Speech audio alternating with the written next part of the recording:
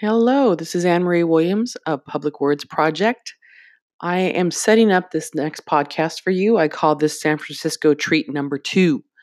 This is a podcast between Jobelle and Andrea Shorter of San Francisco and Jobelle, the founder of humanity.com. So I would like for you to take a listen. This is a great chance for you to hear different perspectives and different point of views and different conversations, not just me speaking at you all the time. This podcast, they discuss, or Jobelle asks, and Andrea answers, and they talk about love. Is Andrea Shorter a bleeding heart liberal? Environment.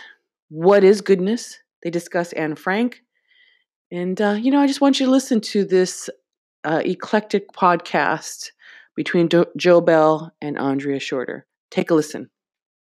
Ready? All right. First question.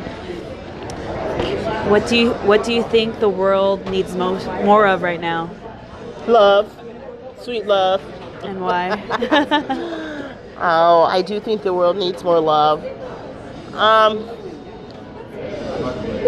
Actually, seriously, that's not a bad idea. I think that there's a lot more love out there than what may be presented to us on a daily assault of media and news and whatever political rancor is going on, and markets and I think that there's so much that comes at us that can be very jarring, unsettling, isolating, and just not really life affirming. And so then we see life as just sort of trying to just get through it, yeah. Right? When in fact I think that there's a lot more, and we always need more, because that is life. That is the essence of life. Yeah. Is to affirm each other as individuals, but ultimately as connected beings. Yeah. Right. So that we evolve.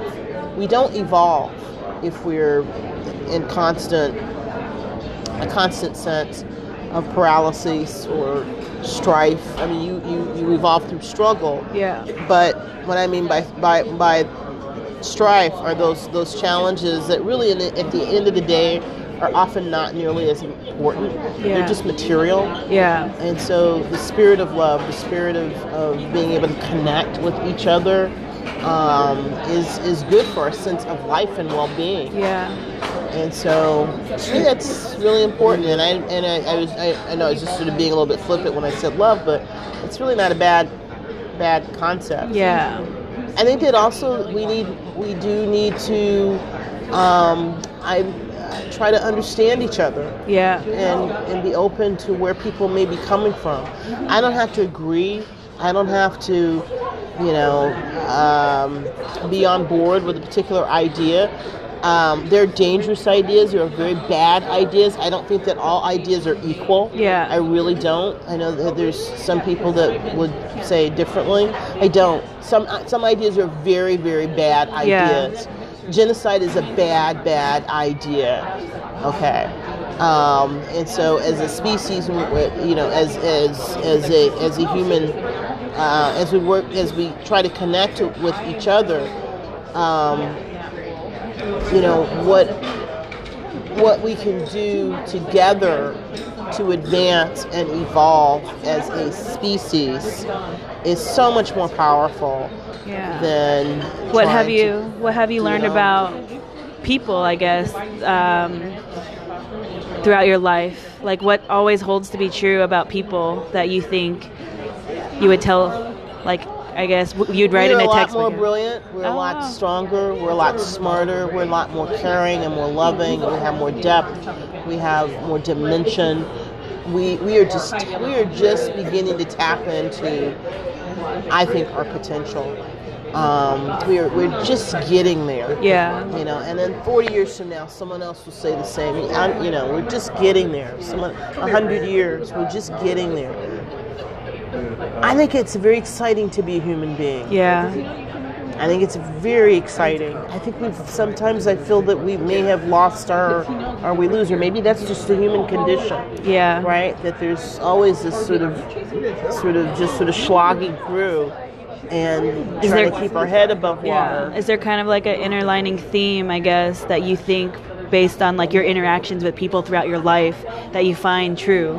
And what would those be? Yeah, I've interacted with a lot of people. Will continue to have interacted with very famous, very powerful people. I continue to, when I interact with people that are not so famous and not so powerful. But what sparks, I think, my interest is no matter what your station is in life. I just got a text right now from a friend of mine. She works for the city, but she started a group of for women that are coming out of prison, that are reentering society, or they're in recovery. And it's just a small group. It's called Sister Circle, and none of them are privileged. None of them are that powerful, or by station or by degree or any other kind of definition that we would day to day kind of expect. They don't have big titles. They're having their holiday party tonight. She, invited me to come by, but I've sat in on those meetings or those times that they've gotten together, and I had to tell you that's been some of the most powerful engagement. And I'm not a bleeding heart. I really am not. I think that people would just assume you're African American, you're a lesbian, you live in San Francisco, you have dreadlocks, you're this, you're that, you're a big bleeding heart liberal. I really am not. I am not a bleeding heart liberal. Yeah. But what I am, however, is someone that really believes in human resilience. I like that. And that we are able to reinvent. We're able to, to just cellularly, right? The cellular level. Yeah. Just, we get hurt, we get harmed, our bodies can heal and move on in the best case scenario. Yeah. And so what I think that for women in particular, I have to admit, I'm partial. I am partial in that regard, in that women that I've met that have come through sex trafficking, are coming out of a domestic violence situation. I'm working with another friend, she's working with women that were incarcerated for decades because after being at the hands of their spouses for domestic violence, murdered or killed their husband or their boyfriend, and that's been in prison for life. And now there's a new law that takes a different look at that.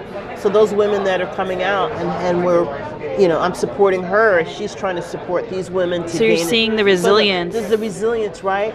And everybody in every stage, there's resilience in people. Right. Forgiveness. Yeah. Forgiveness is another thing. Yeah. Forgiveness. I'm not good at forgiving myself for certain things. Wow. We can't forgive ourselves for things. It's hard to forgive others. But I think altogether, love, understanding, forgiveness, these are, I think, essential to the paths towards, we have to have a common understanding of what is our goal as a species, or what is it, enlightenment? And what does that mean? Yeah. Right? So I'm not just talking about in a spiritual, in the realm of spirituality, however you want to define that. Obviously, enlightenment to me is very much a spiritual journey. Yeah. But it's not only a spiritual journey. It's also, I'm not trying to go back to like the age of enlightenment, but I mean, what does it mean for us to evolve together? Yeah. What kind of collective consciousness, right? That's right. Yeah. How do we get in sync? How do we build a future together for our species? Yeah.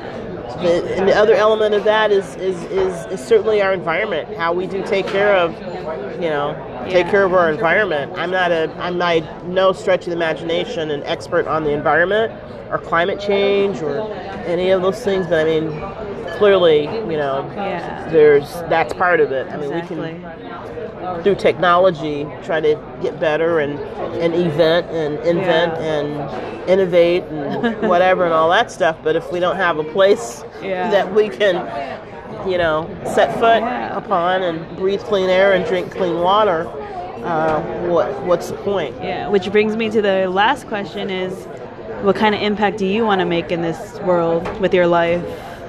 Oh man, what kind of impact do I want to make? I want to make the impact that suggests that